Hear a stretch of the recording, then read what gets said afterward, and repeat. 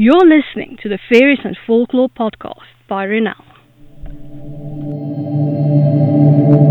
I'm dark fantasy author Renal Jansen van Vieren. With nearly a decade of digging around in dusty folklore books, researching creatures of imagination that ignited my curiosity, I'm here to share the folklore in a nutshell and how I reimagined it for my writing in An Origin of the Fae. This is the Fairies and Folklore podcast. Hi, I'm your host, Renal Jansen van Vieren. You can just call me Renal. In today's episode, we're continuing our exploration of the Fae realm. This episode is brought to you by my book, Once, Tales, Myths and Legends of Fairy, available in ebook, paperback and audiobook.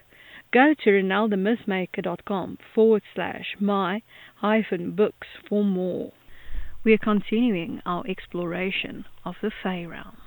Today's subject, Thin Places and the Other Side. Folklore in a Nutshell by Renal. Thin places are specific sites with a mystical quality, places where the veil between the realms are thin. There are people who claim to experience enchantment, power, wisdom, and alternate realities when dealing with a thin place.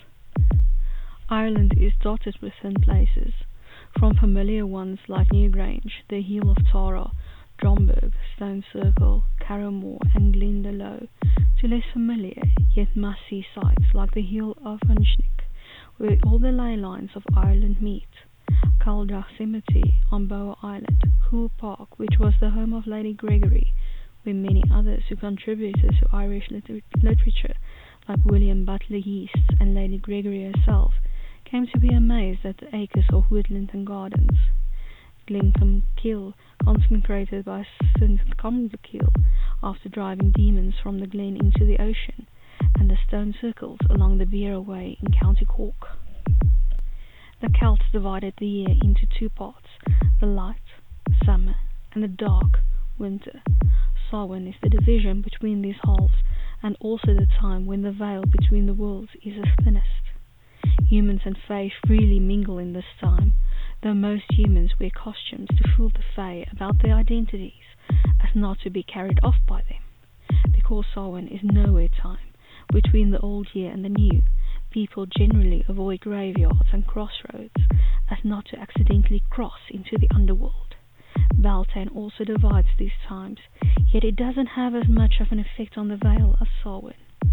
The only law I could find specifically tying Beltane to a thinning in the veil is Lintumlink Lake, which holds an invisible island that can only be reached by a door set in a rock that opens every Beltane.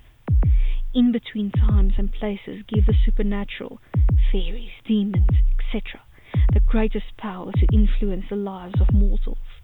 In between times, thin times, include twilight, dawn, Samhain, Beltane, and midnight.